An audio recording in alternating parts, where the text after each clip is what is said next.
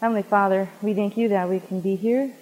We pray that you will join us, that you will teach us, myself included, that we'll be blessed, that we'll understand communion in a way that will draw us closer to Jesus' heart, and may we be melted and more surrendered than before. In Jesus' name, amen. Alrighty, we are coming to the table, and we are now at the bread of life. To give some of you a review, we have a couple of them that are here for the first time.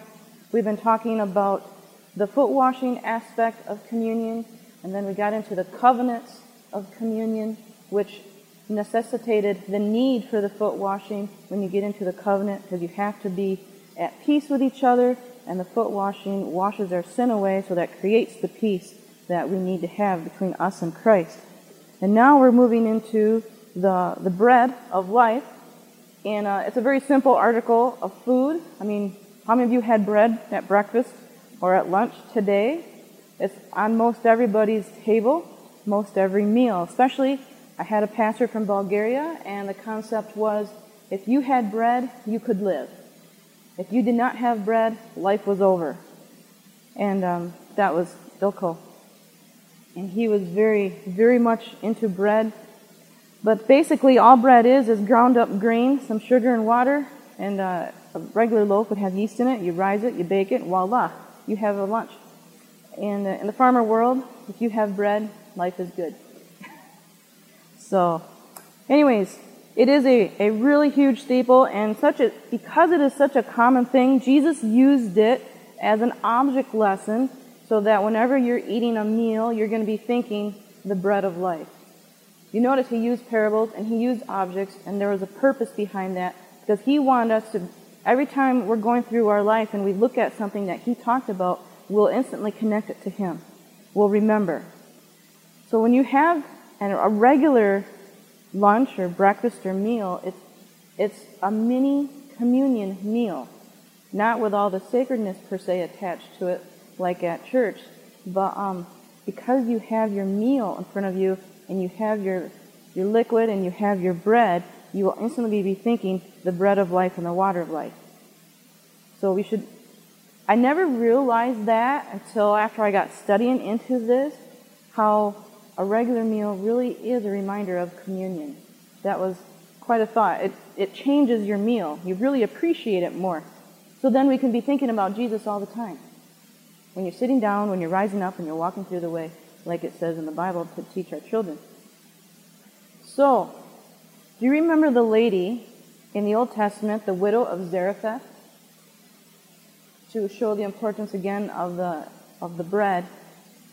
When Elijah came, he said, make me a little bit of bread, give me a drink of water, and get me a little loaf of bread. She says, well, I am here to pick up these sticks, I'm going to go make my loaf, and I'm going to feed it to my son, and we're going to die. So in her mind, after that bread was gone, there was no more life. It was physical death in her mind. But she went by faith, and then they did have the flour and the oil all the time. So bread is a very vital food item. It represents life, hope, joy, strength, and fortitude. And that's why Jesus employed it for communion and so much more. So, the bread of communion, it's representing Christ's body. And most people know that. That's kind of a no-brainer. But it goes beyond that. The problem that various churches, they use yeast in their bread. We were just talking earlier about the Methodist Church. I know, I've been to their services. I used to be a Methodist. So, they do use yeast. It's just a regular loaf of bread out of Walmart. And when you have communion in a Methodist church, you all file up to the front and you tear off your piece, you dip it in the juice, and you chop it down, and that is communion. But Christ's body never sinned. He never sinned at all. If he did sin, we wouldn't be needing, and we couldn't have communion. Because you have to have a perfect, sinless sacrifice. Remember the lambs? They had to be without blemish.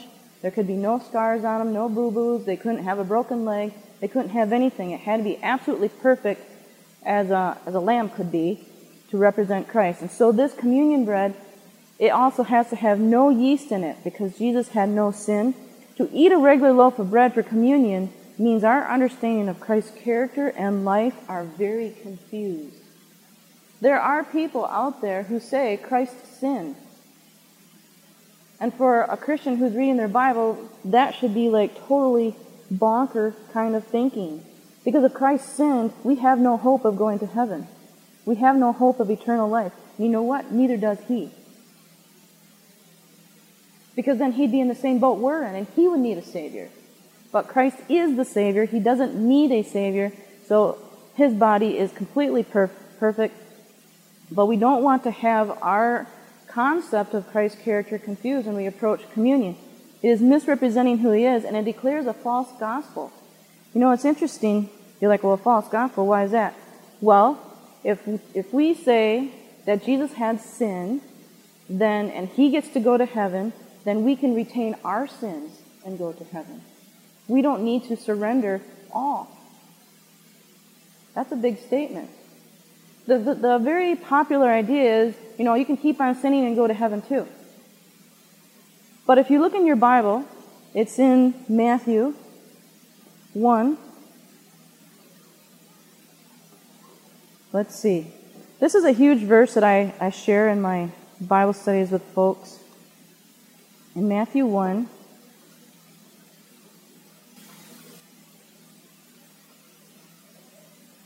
verse 21. When you're there, say amen. For those of you who are able to bring your Bibles. Matthew 1:21, and I got the Old King James. She shall bring forth a son, and thou shalt call his name Jesus, for he shall save his people. What's the next word? From. From what? Their sins. That word from is a very big word. It's a very hard word to explain. I was studying with a lady from Sudan, and we were studying this, and she says, what does from mean? And I'm like, oh my, I'm not an English major. How do you explain from? So this is what I did. I stood up, and I said, I've been sitting here, and I'm going from there to here. Am I still over there? I went from. I moved. So I can't stay. So if Jesus is saving us from our sins, if this is my sinful state and he's saving me from this, I am moving over here to an unsinful state. I can't stay here and still be over there. I'm in one location or the other. So I'm either in one state or the other. Either I'm sinful or I'm not sinful. So Jesus is saving me from my sins. So my sins are being removed from me, and I'm being removed from my sins. So they're not, those two concepts are not together. And a false gospel is having Jesus with sin in him, which means I can have sin in me.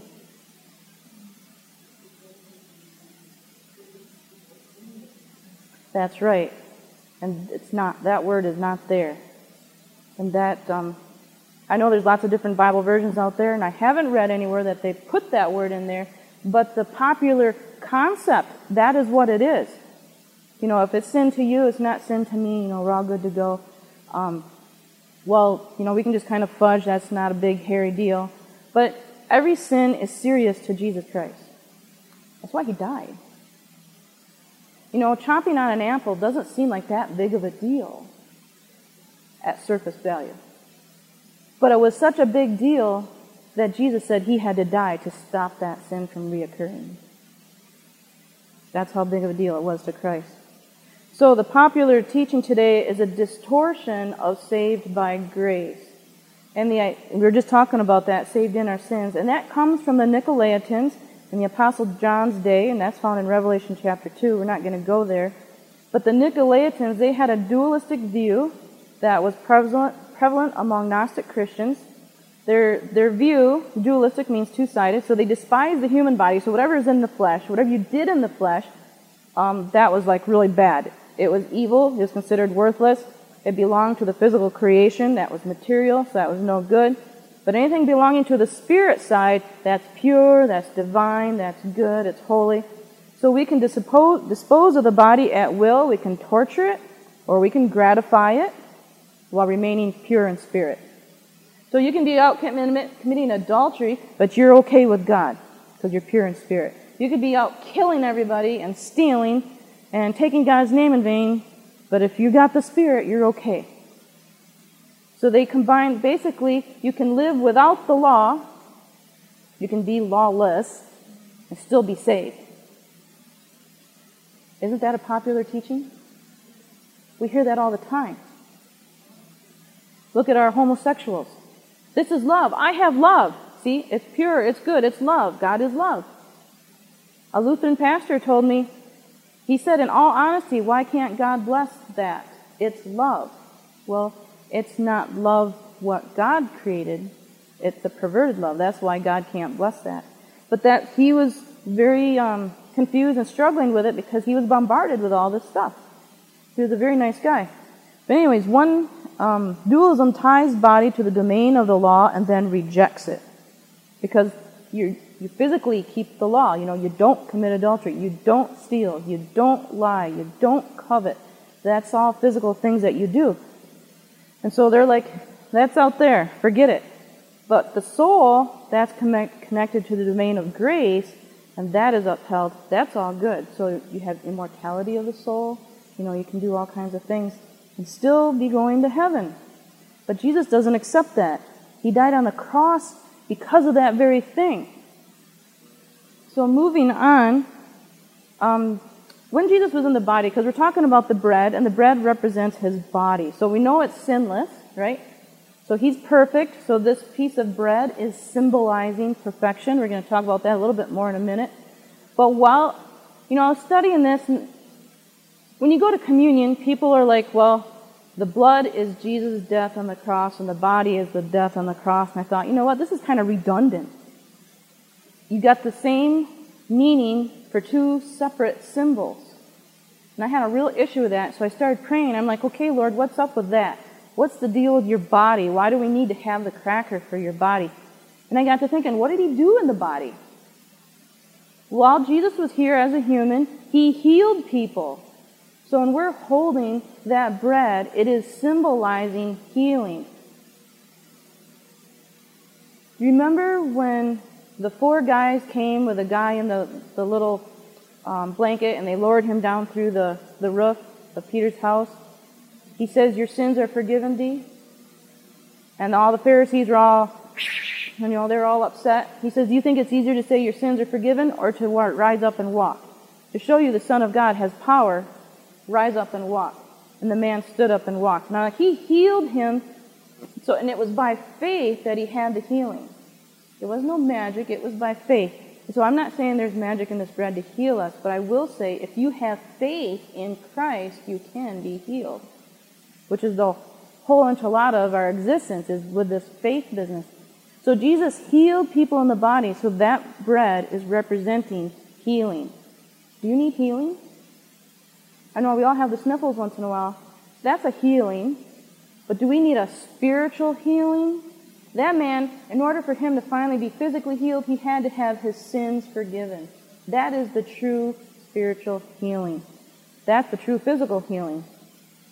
In fact, if you read different material, it says that he was content with just having his sins forgiven. He wasn't even concerned about having a physical healing. That didn't even matter to him at that point. He was dying happy. But Jesus gave him a physical healing to continue. Thank you. So he took our sins into his body.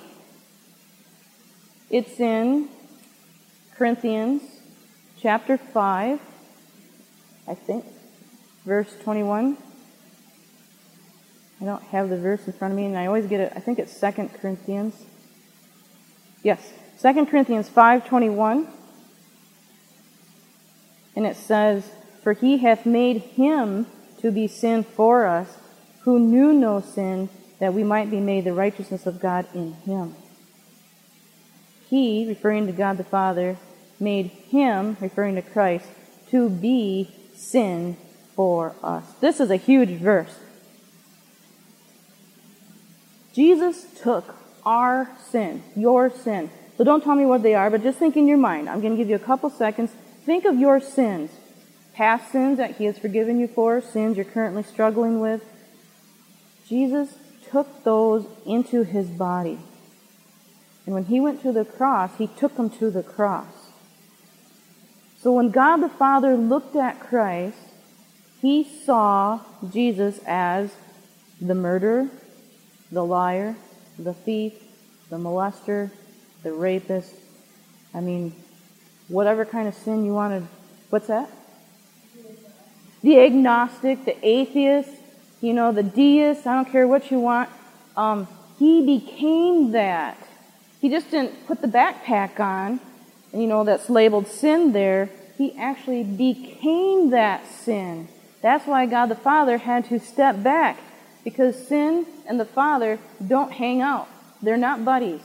But he loves his Son, so he had the darkness cover everything so Jesus couldn't see him, but so he could come as close as was possible, but yet still be as far as possible. Does that make sense? He wanted to be there because he loved his Son, but he couldn't be there because that's what sin required. The payment for sin required. So Jesus, he took our sins into him. The other day we talked about foot washing is confessing. Jesus confessed our sin. That's when he was taking the sin on as his own.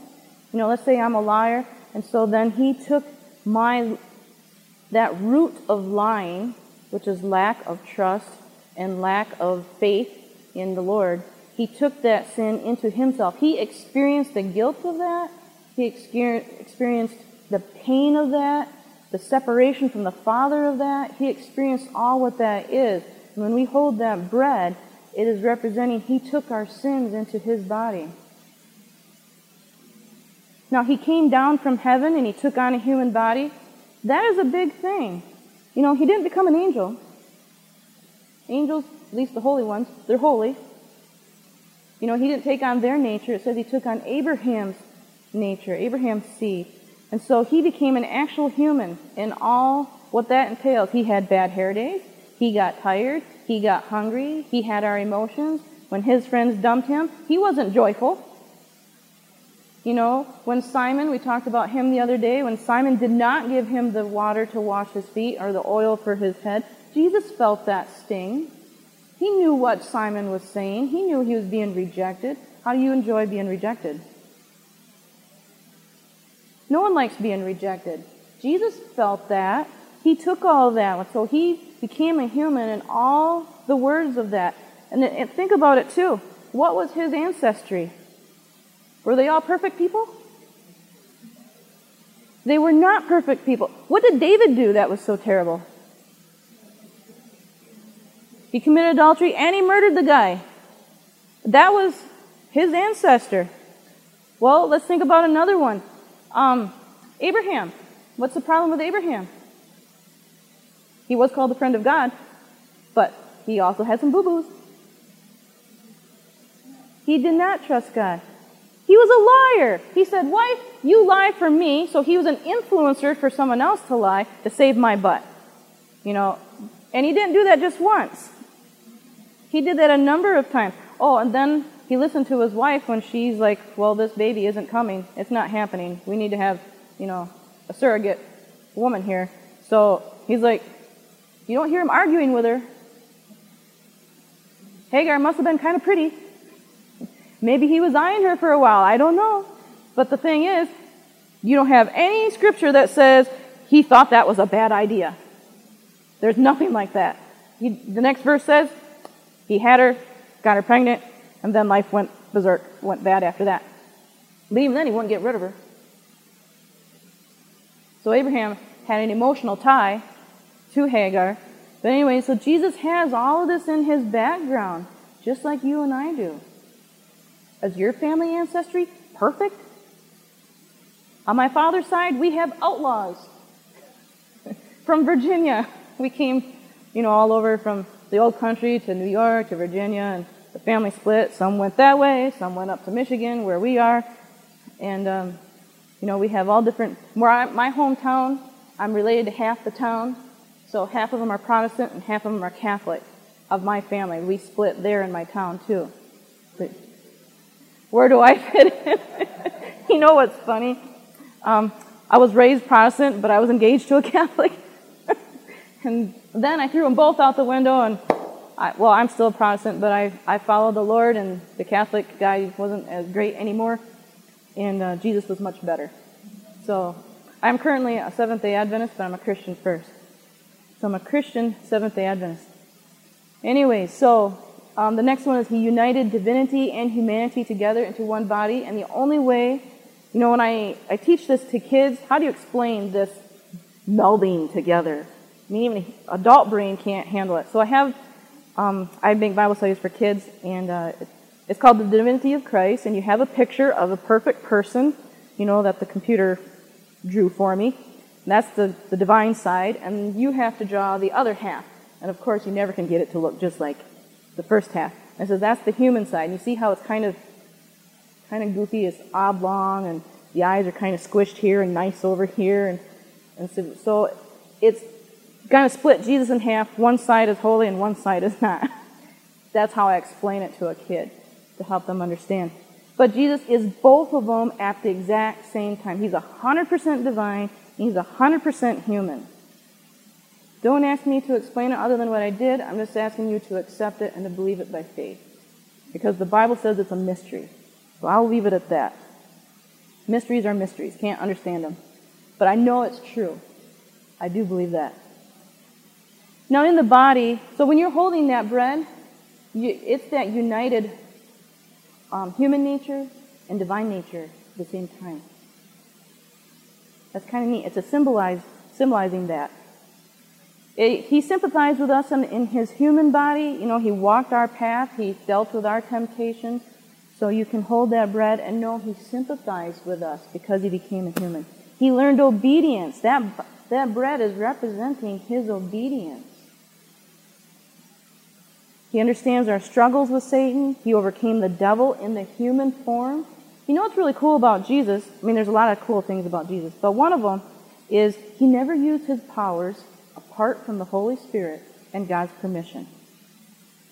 He always had to pray. He prayed for Lazarus to come forth out of the grave. I mean, I can't call my grandparents out of the grave. If I did, I'd have to say, Lord, would you call my grandparents out of the grave? I don't have that ability. But he could do it by praying to the Father.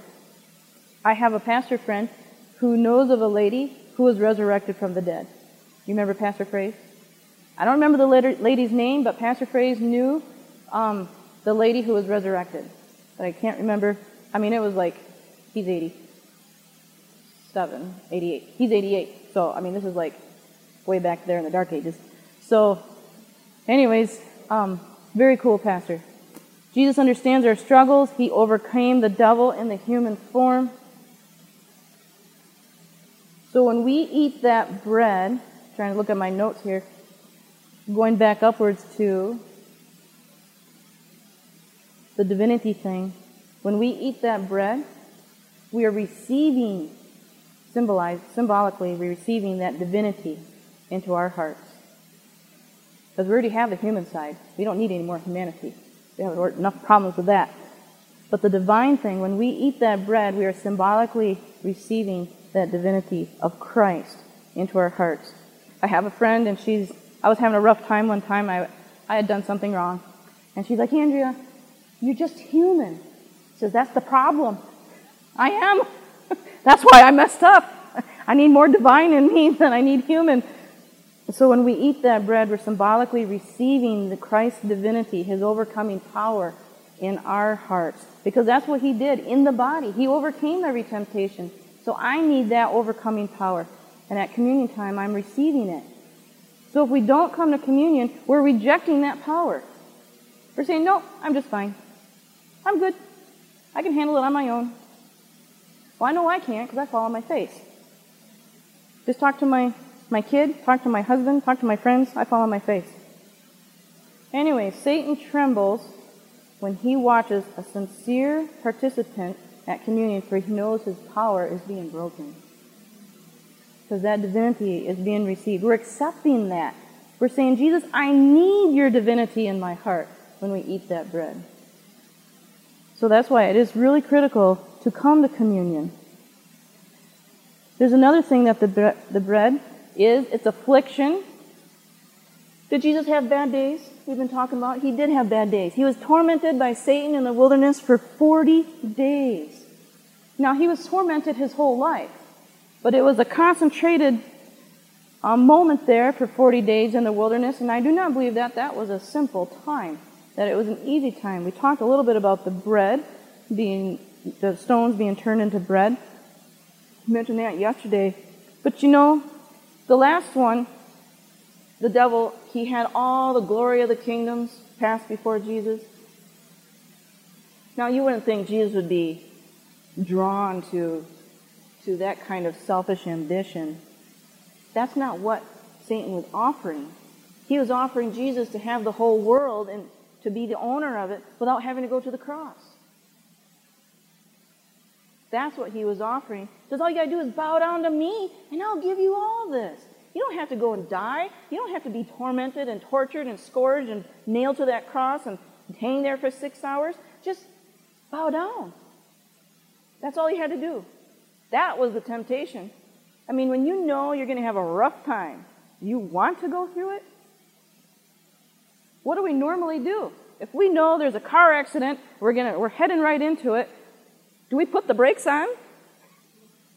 We're going to turn the other way.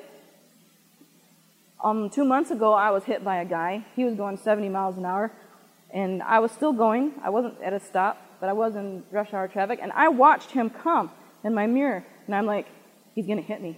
And where am I going to go? I can't go anywhere. There's cars everywhere. So I just, I just tensed up, and bam, he got me. And but if I could have avoided it, I would. I was looking for every rabbit trail I could go to get out of that accident. But I never got hurt, and none of my syrup bottles in the trunk broke. I had 8 bottles of syrup. I sell syrup. And they were in the trunk, and all the cardboard dividers were all messed up, but not one bottle of syrup broke. God cares about ladies who have to clean. So I was really avoiding it. And you know what? God avoided the problem for me. And the guy was super nice. He apologized and paid for my fixing of the car and whatnot. So anyways, Jesus was tormented by Satan, and that was not fun. That bread is symbolizing that torment that Jesus experienced there. We talked about this the first day. Christ became a slave, and he's only released by death on the cross. Do you think that was an easy decision for Jesus to become a slave at the Last Supper? He stood up from the supper. By that action, he voluntarily chose to be a slave. Not just any slave. We talked about that. He was a Gentile slave, which is lower than the lowest dog on the planet. So he voluntarily chose that. That bread is representing Christ becoming a slave.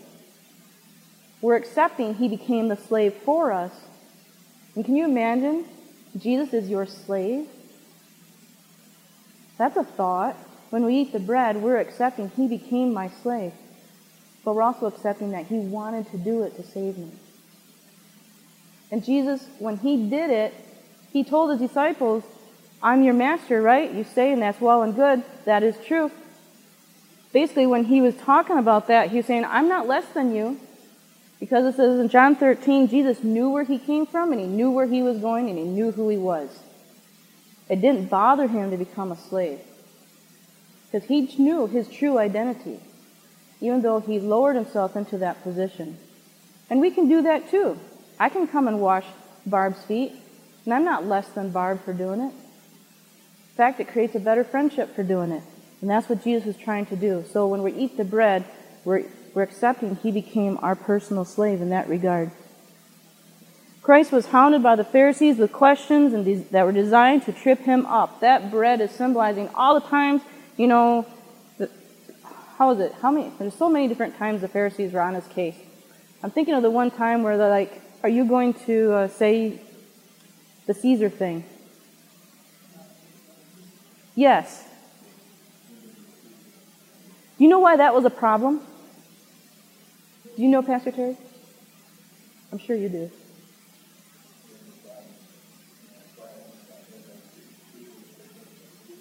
Well, for him to pay, I got 2 stories going on here at once in my mind. The temple tax, I'm on the wrong story. Why would that be bad for Jesus to pay the temple tax? Do you guys know? He's the king of the temple. Priests were exempt from paying that tax. Prophets were exempt from paying that tax. So by him paying the tax, he's saying he's not priest and he's not prophet. So that was a big thing. And the Pharisees are like, they came to Peter and said, doesn't your master pay tax? Well, yes, my master pays tax. And Peter walks in the door and Jesus says, what you talking about, Peter? We got to pay the tax now. So go catch a fish. It's going to be in the fish's mouth. So when Peter came, the Pharisees were like, yeah, he's just admitting he's not the prophet, he's not the king, he's not the priest. And Peter's like, wait a minute. The fish is paying the tax. Jesus isn't paying it. The fish is paying it for him. Yeah, that fish is not the priest or the prophet or the king. So Jesus always knows how to get around those things. I learned that from the story Hour tapes. They are. They sure are. So Christ was hounded by the Pharisees, and in the body, he overcame all of those trip-ups that they created for him. He always gave them an answer. And there's actually a point where they didn't ask him any more questions. They're like, you know what? This is not working. What is the point? So they shut up. Happy day. I'm sure Jesus kind of went for a few minutes. In the Garden of Gethsemane, he was tortured. No, that was not a fun day.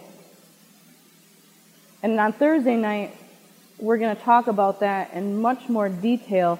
But in the Garden of Gethsemane, his destiny hung in the balance. Our destiny hung in the balance. I mean, he could have just gone on home, back to heaven, say, forget this. But he sweat drops of blood. He was wrestling with accepting sin. That would be hard. Think of the most sinful person in your community. Don't tell me who it is, but think of them, or a terrorist or something, and then saying, okay, Mr. or Mrs. Bad Person, I will become you so you can have my life. This ISIS business that we had a few years ago, would you be willing to trade places with that guerrilla terrorist so they could have your family, your home, your freedoms, your privileges, and you go over there to their country and live there unhappy, being chased all the time, killing everybody kind of life? Would you do that? Jesus did that. In the Garden of Gethsemane, he finally made the final decision to do that. Because he took our sin. He became the terrorist. He became the betrayer. He became the deceiver. He became all that. He traded. That was a hard decision. That was torture. That was not fun to do that. So that bread of affliction is representing the Garden of Gethsemane. Christ was mocked, and he was beaten with scourging 2 times. That was interesting when I read that in the Bible. One scourging is 39 lashes. What's that? So he got it twice. So it's 39 times 2, math people. 78 times. And that wasn't just, Dad's belt. It had metal and bone on it, and those soldiers were extremely good at it. So it was from the back, the legs, the knees, to the base of the neck. Those Roman soldiers, they could whip your skin apart till you were disemboweled. I mean, what was there left of him after the first scourging? And they did it again. That bread represents those scourgings and those mockings. He had verbal abuse on the cross. The 2 thieves, they were going at it on him. The passerbys, they were mocking him. The Pharisees, if you're the Christ, come on down, then we'll believe you. I mean, how much more torture can you get with that? You've been trying for your entire life to get these people to believe you're the Son of God, and now they say they will if you just come off? That must have been hard to stay there. But he did. What's that? Well, the Bible says, Jesus says, forgive them for they know not what they do. If they did know he was the Son of God, but they didn't know that he was the Son of God. You can know something but not know it.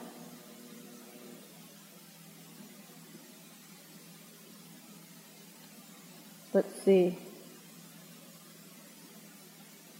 What Jesus experienced on the cross, no saved person can ever realize.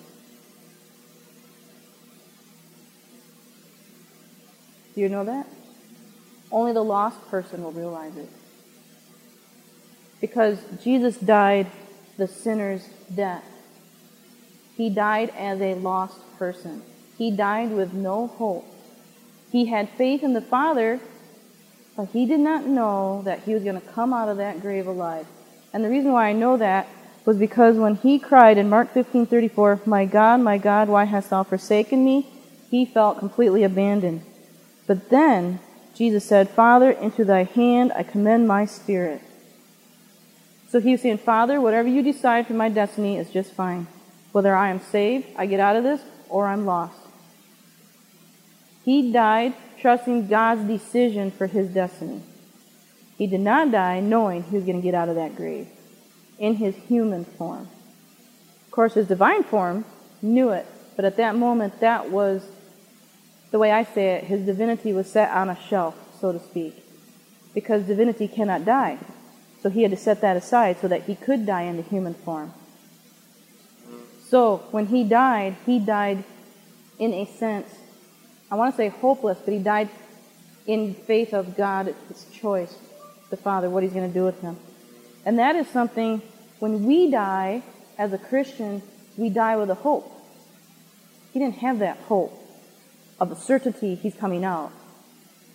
So he died something he experienced on the cross what no saved person can ever realize. He knew in the fullest sense what a lost person, an unrepentant person, will endure in the last day. He was removed from God so completely that all hope of eternity was extinguished. Every ounce of confidence was stripped away, and absolutely no anticipation of eternal life was allowed. Because he said, my God, why hast thou forsaken me?" These words declare Christ's fearfulness of the enormity of his decision to die for us. If the Garden of Gethsemane wasn't bad enough, the cross was a million times worse.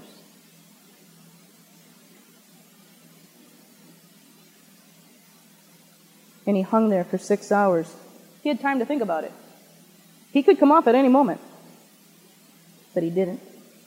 Because his love for people kept him there. So Jesus is the bread of life. He's the source of life, the author of life, the resurrector of life, the continuance of life, the maintainer of life, and he's the perfection of life. You know, we have this famous teaching of evolution, right? That is the source of life. But it doesn't really work that well. They were just sharing last night in the meetings. We have so much scientific information that scientists are now forced to admit that there is an intelligent designer. You can't escape it. You know, I grew up on a farm, and I was looking at a little sparrow one day, and I'm like, how in the world is that every single feather just going to randomly fit into place on every single bird so it can fly? That's just nuts. You know, I know there's a creator from being on the farm. I know who the source of life was from being on the farm. So, Jesus has life inherent in him. He didn't borrow it from the Father because he's equal with the Father. So he didn't go to Walmart and get it. He didn't have to wait in the ration line to get it. You know, he just has it. So he's the source of life, and he's the author of life. He created everything. And of course, evolution tries to say it teaches that it has the source. Satan loves that, but that doesn't really fly. And Jesus is the resurrector. He's the only one who has the power to renew life in this broken life of ours and the next life after death. Satan tells the lost people he resurrected them. Remember in Revelation chapter 20, all the wicked people are resurrected. They get to surround the camp of the saints, and the fire comes down and consumes them. The devil, they believe the devil. They're all marching. That's what it says in Revelation 20. They marched around the camp. It says the devil went out to deceive all the nations of Gog and Magog. Well, that's all your wicked folk. And he tells them, I gave you life, folks. It wasn't the Father. That's what he says. It wasn't the Father. You just listen to me, and we can take that city because the tree of life is in there. The devil is still subject to that tree of life. He can't escape it. Even he needs it if he's going to continue. Of course, we know the Bible says he turns to ashes. Praise the Lord in Ezekiel. But the thing is, He tells a lie, but his lie ends up in a smoldering pile of ashes after his lie is exposed. We know Jesus is a continuance of life. Eating from the forbidden tree did not give eternal life like the devil promised. The truth of Christ as Messiah is a hard-won reality for Adam and Eve, and Jesus is that tree of life. So the resurrected life is in that bread. That bread is representing He is the resurrector, the author. So when you eat that bread, you're saying, I don't believe in evolution. You know, when you eat that bread, you're saying, Jesus, you're going to resurrect me. I'm trusting in you to get me out of that grave. So eating that bread isn't just, having a snack. You're making quite a statement. You're turning your back on a lot of the world's theories and teachings. Jesus is a maintainer. Satan tries to convince us that his way of life is way better. Really, the devil's way is a short-lived fun and long-lived misery. Whenever you pick up a bottle of wine, you think, man, this is going to make me feel good for maybe about 2 hours, and you have a hangover. Short-lived fun, long-lived misery the next day. My uncle died from it. His misery is going to last quite a while. But anyways, the devil's always telling young people, hey, take this drug, drink this thing, smoke this thing, go sleep with this person, and you're going to have a blast. It's going to be wonderful. And sin is good for a season, right? Moses rejected pleasures of sin for a season. But the thing is, it doesn't last forever. When people get tattoos, it looks really cool on a young person. But when they're 80, it doesn't look so cool. It does not. And you go to the beach and you see these people, they're from head to foot. And I'm like, for one thing, that hurt. And secondly, it's just going to look all distorted when you're, 30 years down the road. But you know what? They're living for the moment. And they got their girlfriend's name here. Well, in 3 months or 3 weeks, that girlfriend's history. Now what are you going to do? Find another girl with the same name? My dad only dated Janices, but he doesn't have a tattoo. When he married my mom, that's Janice. Dad was smart. But anyways, the devil's fun doesn't last long, but the misery sure does. So when we eat that bread, we're saying, Jesus, you're going to maintain my life with true happiness all the time. I trust that you have that happiness for me when you eat that bread. You're saying, I trust you. I'm counting on you to provide that happiness. It's not just a cracker. You're making a statement. Jesus is the perfection of life. This was a really interesting thought for me. We know He's perfect. We talked about His sinless life. So when we're holding that bread, we are holding a symbol of absolute perfection. Now, when you come to communion, do you bring a little baggie with all your little communion pieces in it to church? Do you bring a little bottle of your juice? And you sit in your pew and you dig it out and you put it there and you dig this out and you pour it and you dig there. Okay, I'm all ready now. We don't bring it to church. We come to church and it's there waiting for us, right? So this perfection of life, I cannot create it. I can't conjure it up. I can't bring it. I have to sit here and my hands are open and I have to receive it. So I am accepting by faith the perfection of Christ, His righteousness. I can't bring any. I don't have any to bring. So I come to church empty-handed, empty-hearted. I am a vessel waiting to be filled with the righteousness of Christ. So when you eat that bread, you're holding a symbol of that righteousness and you're saying, I accept it from me. So it's not just simply chomping on a cracker. You're making a huge statement.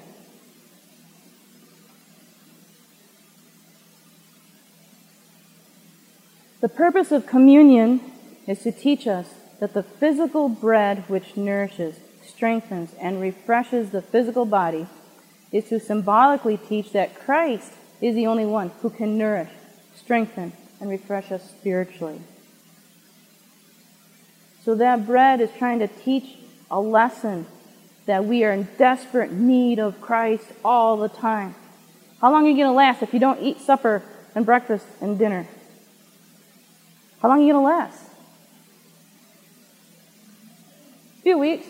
I mean, I got quite a bit of plumpness here. I could last maybe a month, as long as I drink water. That might be a little bit thinner. But the thing is, eventually I'm going to croak. So, when we have our meals all the time, it is teaching us that we need Christ all the time. You know, we don't do communion once a year. Some churches do. But in the Seventh-day Adventist Church, we do it, they say it's quarterly, right? So that's 4 times a year, right? I never can keep that straight, 3 to 4. Anyway, so we do it quarterly. We're teaching we need to have this renewed. We need to be reminded. We need to relive this experience. We need it refreshed in us so that we don't forget it. We need to constantly be strengthened through Christ. We need to read our Bibles. We need to be praying. We need to be witnessing. But the bottom line is all of that deals with Jesus. Right? We need Jesus. We have a song in the K2 tent. I'm not going to sing for you. I'm not good. But it says, Jesus in the morning, Jesus in the noontime, and Jesus when the sun goes down. And we sing this with the kids. I have it in the morning though. So we sing it probably about 5 times in the morning and 5 times in the afternoon. After a while, I'm singing it in my mind and in my sleep and everything. But we need Jesus in the morning. We need Him at noontime. We need Him when we go to bed. We need Him when we have a good day. We need Him when we have a bad hair day. We need Him when the kids are good, when the kids are bad. You know, when we're smiling, when we're crying, we need Jesus all the time. That's what communion teaches, if we'll let it, if we'll think about it. All right. So how do we make this a reality? It's by faith. Faith is the divider. Communion is a spiritual faith union. This is Calvin. He said we must eat with our hearts and not with our teeth. You know, we can show up to communion, we can go through the exercise, and, you know, we can rub-a-dub-dub and choppy-chomp and slug-slug. But, you know what? If that's what we're doing, Jesus never got in. And I'm afraid a lot of people, they go through the ritual and it doesn't mean any more than what we, you know, washing our feet a little bit, slugging our cracker down with some juice. We're worse than the children who are attending, who want to have the snack. We must eat with our hearts and not with our teeth. To just eat the signs without the faith does not give life. Isn't that what Jesus was always up against with the Jews in the Old Testament? They were sacrificing those sheep and the goats and the bullocks all the time. I mean, they had rivers of blood coming out of the sanctuary, but they did not believe what it was representing. All those years. So when Jesus came on the scene and John the Baptist said, "The Lamb of God," all the Jews were like, "Ta-da! This is who we've been killing all these years. This is who the real deal is." You know what? It went whing right over their head. They didn't even get it. Because they were eating, they were sacrificing all those animals with no faith. In fact, they worshiped the idea of giving the animal instead of who the animal was symbolizing. So we must have faith to receive the blessing of communion. Otherwise, we're just as bad as the Jews. You know, the bread and the juice do not become the physical body of Christ. I know there are churches that teach that, and there's a fancy word for it. If I can remember it correctly, I think it's transubstantiation. And then you have Martin Luther's, it's consubstantiation. Right? Well, the trans one is where, it's in the Catholic faith, they believe that they are re-sacrificing Christ. They're redoing His sacrifice. But the Bible says Jesus was sacrificed once. So that concept is erroneous. And if there's any Catholics here, I'm sorry, but the Bible says that. But with Martin Luther, he had a version of it, but not a total acceptance of them. It was just a slight variation. But then when you get to Zwingli, Ulrich Zwingli, I believe from my studying of his stuff, he had it down. He truly believed Christ was spiritually present, but not physically in the emblems present. Because Martin Luther, he still had the body and the blood of Christ in there somehow. Not completely, but in there. It was like under it, not in it. It's a big play on words and it's very confusing. But the issue is, with Zwingli, he had Jesus there, working on our hearts, speaking to us through the Holy Spirit, but he didn't have Jesus in the actual body, or the blood, and in the juice and the bread. We're not chomping on Jesus. We're not cannibalistic. And when Jesus said in John 6, you got to eat my body and drink my blood, and the Jews were like, well, how are we going to do that? They knew what he was talking about. They knew exactly what he was talking about. He wasn't saying to become a cannibal. Their problem was they didn't want to move from works by righteousness by works. They didn't want to go to righteousness by faith. They wanted to stay with what was comfortable, what they were used to, by sacrificing their sheep all the time. They could see that sheep. They could touch that sheep. They didn't want to leave the sheep alone and go to absolute faith. That was their issue. And they knew that, and they struggled with that, and they stayed there. But we have to keep on going. We can't stay where they stayed, or we're going to end up where they're going to end up. So these emblems were a symbol. They're just like the sacrifices were a symbol. To do otherwise would mean Jesus is teaching us to be cannibalistic and drink blood, and we know that is forbidden in the book of Leviticus. It's also in the book of Acts. And also, Jesus would be disqualifying himself as our Messiah if we're actually going to chomp on his physical body. The Jews, they struggled with that. Communion is salvation by faith. It's trusting in Christ's sacrifice completely, 100%, all the way. To eat communion, we renounce any and every other form of salvation other than through Jesus' death and resurrection. We talked about eating it unworthily. To eat it unworthily is to trust in my own works to get me there. Helping all those old ladies cross the street, giving all the Bible studies to the kids, that's going to get me there. That's wrong. I am renouncing my efforts as my means of salvation. So when I eat that bread, I'm saying, Jesus, I completely trust in you to get me to heaven. Absolute faith in Christ and his righteousness of getting us to heaven. That is the purpose of the bread. That's a huge statement. So you don't have to worry about, take this in context, you don't have to worry about getting yourself all straightened out before communion. Just go to Jesus and say, Jesus, I'm trusting in you to get me straightened out. You'll be eating it worthily then. When I finally realized that, I'm like, I can like communion now. Because I absolutely despised it before, because I was trying to get myself all holy before communion, because I thought that's what I had to do. I didn't understand. To eat the body of Christ spiritually is equivalent to trusting with heart and soul upon the mercy and goodness of God through Christ. You eat the body of Christ spiritually. Every time your soul puts the anxious question, how are you to be saved? When you comfort yourself in Christ, then you spiritually eat his body. See, Jesus is the whole enchilada. He's the whole thing.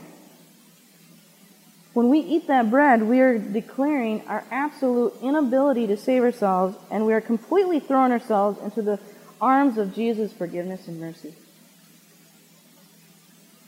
So eating that bread is more serious. You're saying, Lord, I completely trust you with every fiber, ounce, mental ability, spiritual ability that I have.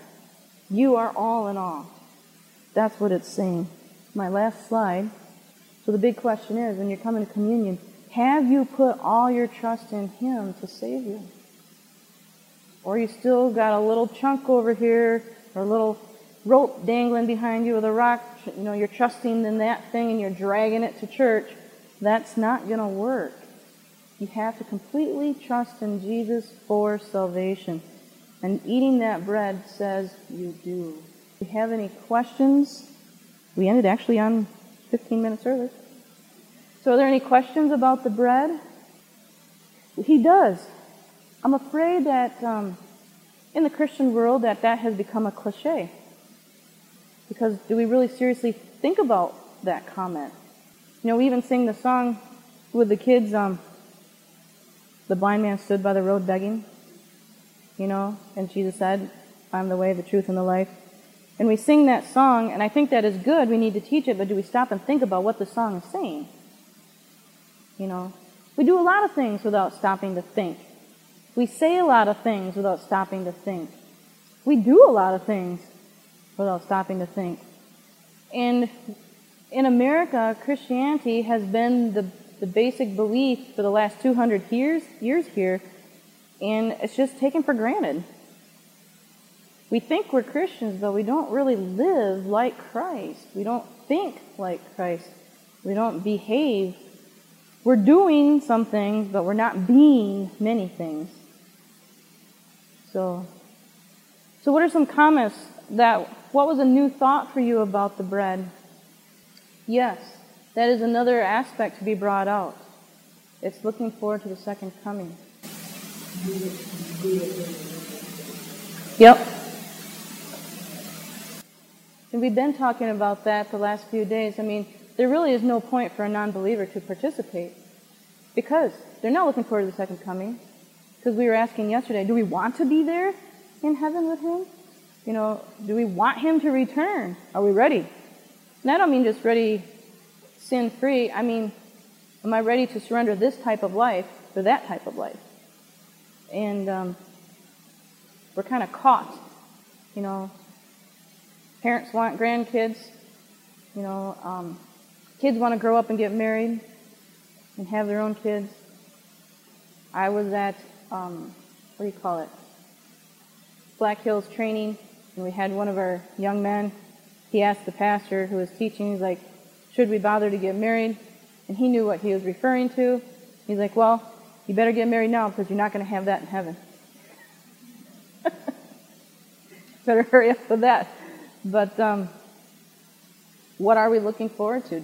Are we ready to lay down this type of a life for the life that Christ has in store? Jesus isn't tacked on. It's a refocusing. It's a new priority. See, Jesus isn't tacked on.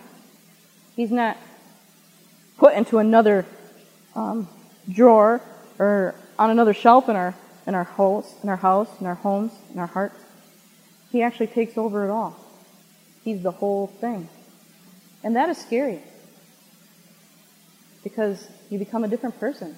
I mean, if you would have met me 21, 22 years ago, for one thing, you wouldn't even recognize me. Another thing, I wouldn't be standing in front of people.